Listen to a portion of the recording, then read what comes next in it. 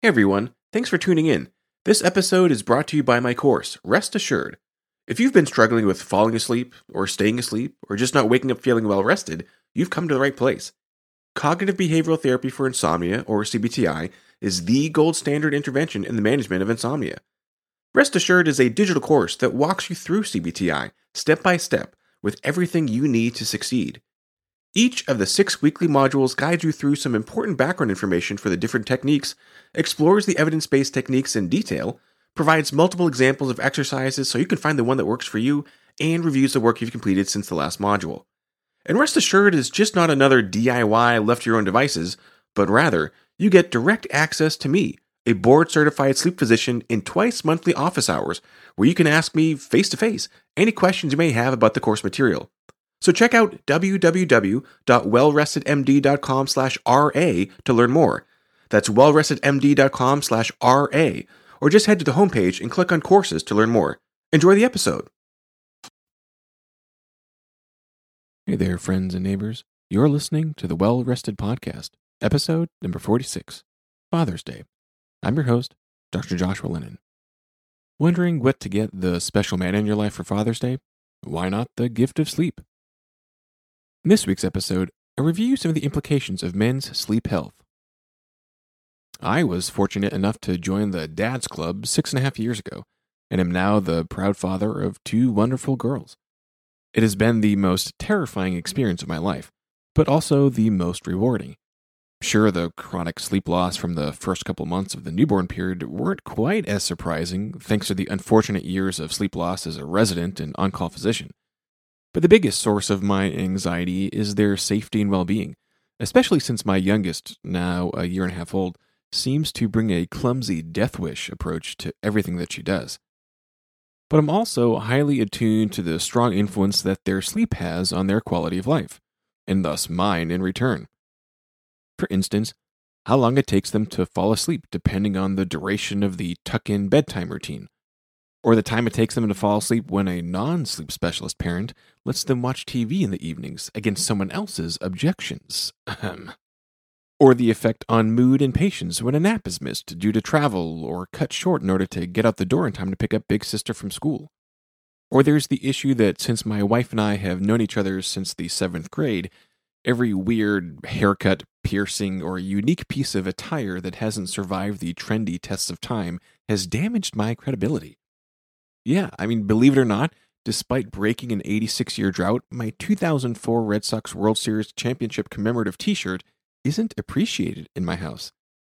Is 17 years really too long to hang on to such a gem? Anyway, my sleep advice for those under my own roof isn't always heeded, including best practices for our little ones, because here I'm just dad, with all outside authority on any topic completely deflated.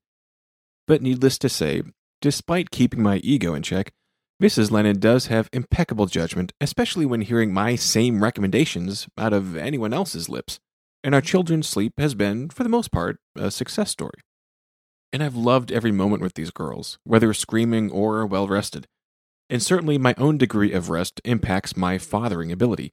Patience and tolerance for shenanigans is absolutely impacted by how well I slept the night before. Every extra wink of sleep makes it that much easier to stay tuned in as dad, more present, more calm in the face of the inevitable chaos, much more capable of riding the wave. And if I'm ever running short on Z's, my fuse is also running short. I'm more impatient, more distracted, less responsive to their wants and needs, and less fun, and also less self-aware that I'm not on top of my game. Thankfully, it doesn't happen much, and my fathering pitfalls are more the result of my ignorance and foolishness, and less the result of sleeplessness. But fathers all over the world face challenges that extend well beyond spousal takedowns of our clothing choices from the golden days of yore. I've touched on this several times before, but I think it bears repeating.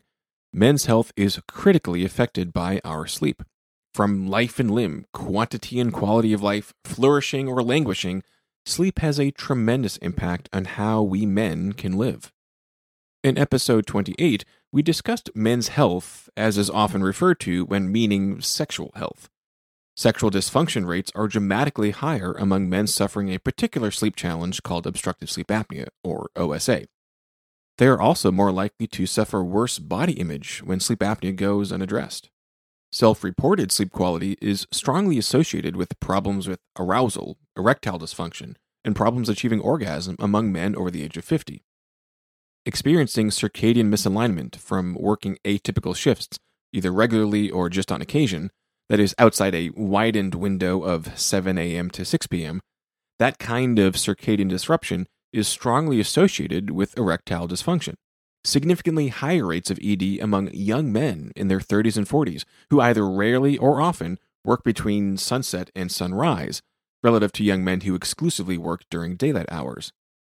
That is to say, not whatever ageist expectations of crumbling machismo due to old age, but young men in their prime industrious years of their 30s and 40s, afflicted by impotency simply because they were awake at the wrong time of day. And a separate 2020 study found that circadian realignment was even more effective at correcting erectile dysfunction in young men than testosterone replacement.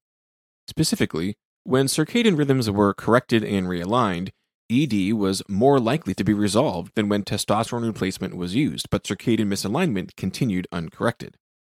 And when circadian realignment was introduced for those on testosterone replacement with less than satisfying results, again, ED was more likely to be resolved. Every cell, every tissue, every organ in the body runs on an internal clock.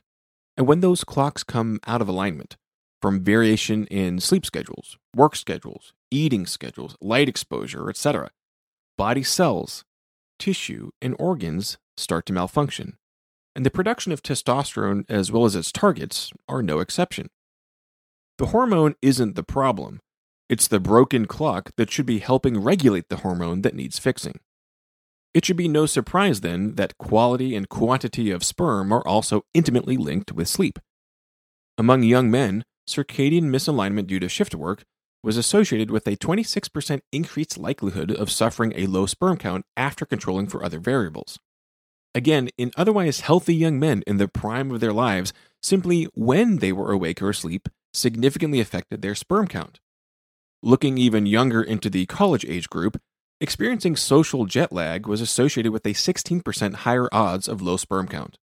Social jet lag, as discussed in episode 23, is this phenomenon where one schedule is kept during the weekdays, typically forced by morning school or work start time obligations, but then on days off and weekends, the time to fall asleep and wake up time are significantly later, as if crossing over one or several time zones like traditional jet lag. So after accounting for other risk factors, these college-age men are significantly more likely to suffer low sperm counts, many of them still teenagers, simply because they kept a later schedule on the weekends. Then to top it all off, when shift work ended or when social jet lag was corrected, once circadian rhythms were realigned, sperm counts normalized, just like that, simply by resetting the body's clock. And it's not just circadian misalignment, this confusion and inconsistency between the biological clock and the external environment, that can be problematic. A consistent circadian rhythm that is merely delayed is also problematic for men's health. This delayed circadian rhythm was discussed in episode 22.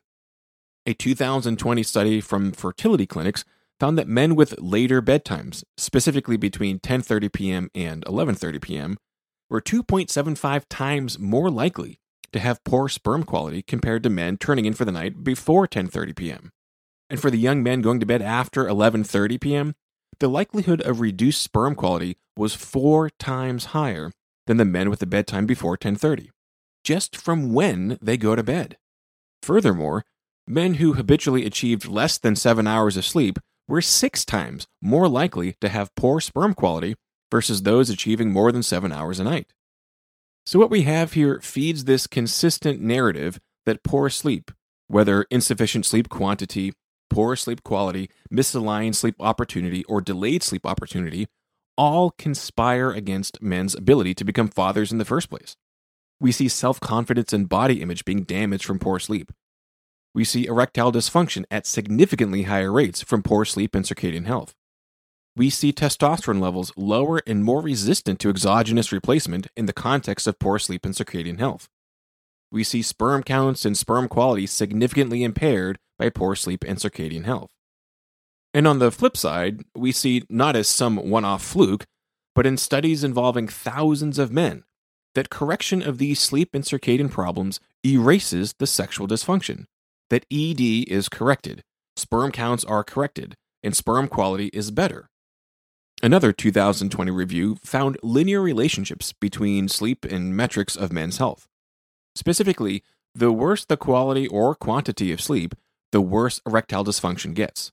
The worse the sleep, the worse the testosterone.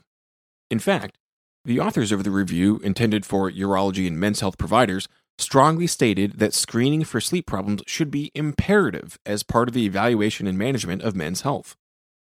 So correcting the timing of sleep definitely makes a difference. Slightly earlier bedtimes, at least before 10:30 p.m., and consistent wake and sleep times 7 days a week without cheating on the weekends makes a difference. And not being subjected to the harsh second and third shifts makes a difference. But what about something whose presence or absence men don't have much control over? Sleep-disordered breathing, specifically obstructive sleep apnea. Having sleep apnea is not a choice a man has, say like what time he wakes up. Well, it turns out that opting to treat sleep apnea when it's there makes an enormous difference. The gold standard treatment is something called positive airway pressure, or PAP, most often with the airflow streaming continuously, as in continuous positive airway pressure, or CPAP. And what we see repeatedly is that when CPAP is used, men's health benefits tremendously. A study just last year found that when men were placed on CPAP, overnight bathroom trips essentially ended. And other symptoms attributed to their prostates, including problems with flow and stream quality, also significantly improved. And the prostate itself? No change at all. And this is important. The prostate is an innocent bystander in a lot of this. For many, but certainly not all, but for many men with symptoms of an enlarged prostate, often it's not the enlarged prostate causing any of the symptoms. Because when the real underlying trigger for these issues is corrected, when sleep apnea is treated with CPAP, all the prostate problems magically disappear, with absolutely zero change in the prostate size or function. And it's not just prostate-blamed issues that get better from treating sleep apnea. Several meta-analyses, which are assessments of the aggregated data from many different studies, these studies of studies that even out any inconsistencies and outliers, more than one meta-analysis has demonstrated that treating obstructive sleep apnea with CPAP is highly effective at resolving erectile dysfunction. Simply by breathing as effectively during sleep as during wake, erectile dysfunction goes away. The impact has been shown to be as effective or more effective than taking ED pills, with none of the side effects or contraindications that make many men ineligible to take these little blue pills. And it's hard to overstate how important this issue of obstructive sleep apnea is. A large cohort of thousands of adults aged 35 to 75 has been followed for years to get an idea of the prevalence and effects of sleep in the general population. That is, not collected from a medicalized population who are self-selected because of a problem, or referred to a sleep lab because of a specific suspicion for a problem. This cohort is known as Hypno-Laos, as they come from Lausanne, Switzerland, not exactly known for being terribly unhealthy. To that point, the average body mass index was normal. There were low rates of diabetes, lower rates of hypertension than in the US, but higher rates of smoking than seen here in the US. And yet, when tested using the gold standard polysomnography, not the less reliable but still good home sleep tests as discussed in episode 38, they found that wholly 83.8% of men tested positive for obstructive sleep apnea. Let me say that again. In a randomly selected population of healthier than average Westerners undergoing the gold standard sleep test, not pre-selecting based on suspicion or using a less than accurate study, that the prevalence of obstructive sleep apnea was 83.8% among all men aged 35 to 75 years old. And in the women, the prevalence was still high, just not nearly as bad as in men. 60.8% of all women tested positive for OSA. And sleep apnea is not some monolithic beast, but rather the risks of the disorder depend on the severity level, most commonly calculated by the frequency of disrupted breathing. And this study didn't use the preferred respiratory disturbance index, but rather the more conservative apnea-hypopnea index, which likely leads to an underestimation of the true severity. but clearly the risks to one's health are higher the more severe the disorder is.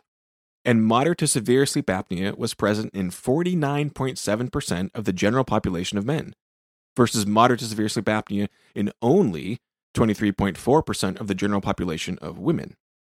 And it's hard to overemphasize how profound this all is.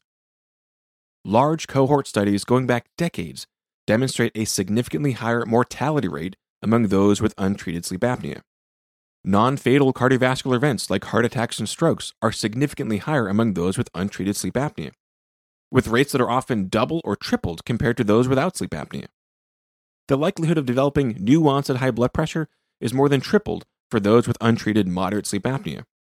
There's a high risk for diabetes and metabolic syndrome. The prevalence of sleep apnea is nearly universal in some studies of stroke victims, and multiple studies link sleep apnea to the disability after a stroke, including physical disability, cognitive disability, and emotional disability. But the use of CPAP has been shown to dramatically lower the risk for cardiovascular events, including heart disease and stroke.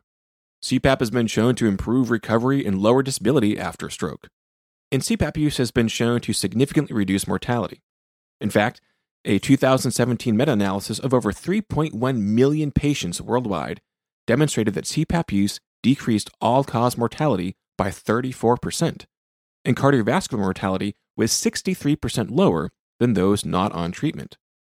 And a 2020 publication looking at data over a 23-year period found that any CPAP use was associated with a 44% reduction in all-cause mortality and a 46% reduction in cardiovascular mortality versus those not on treatment for OSA. The strong association between sleep apnea and Alzheimer's dementia has been established since the 1980s.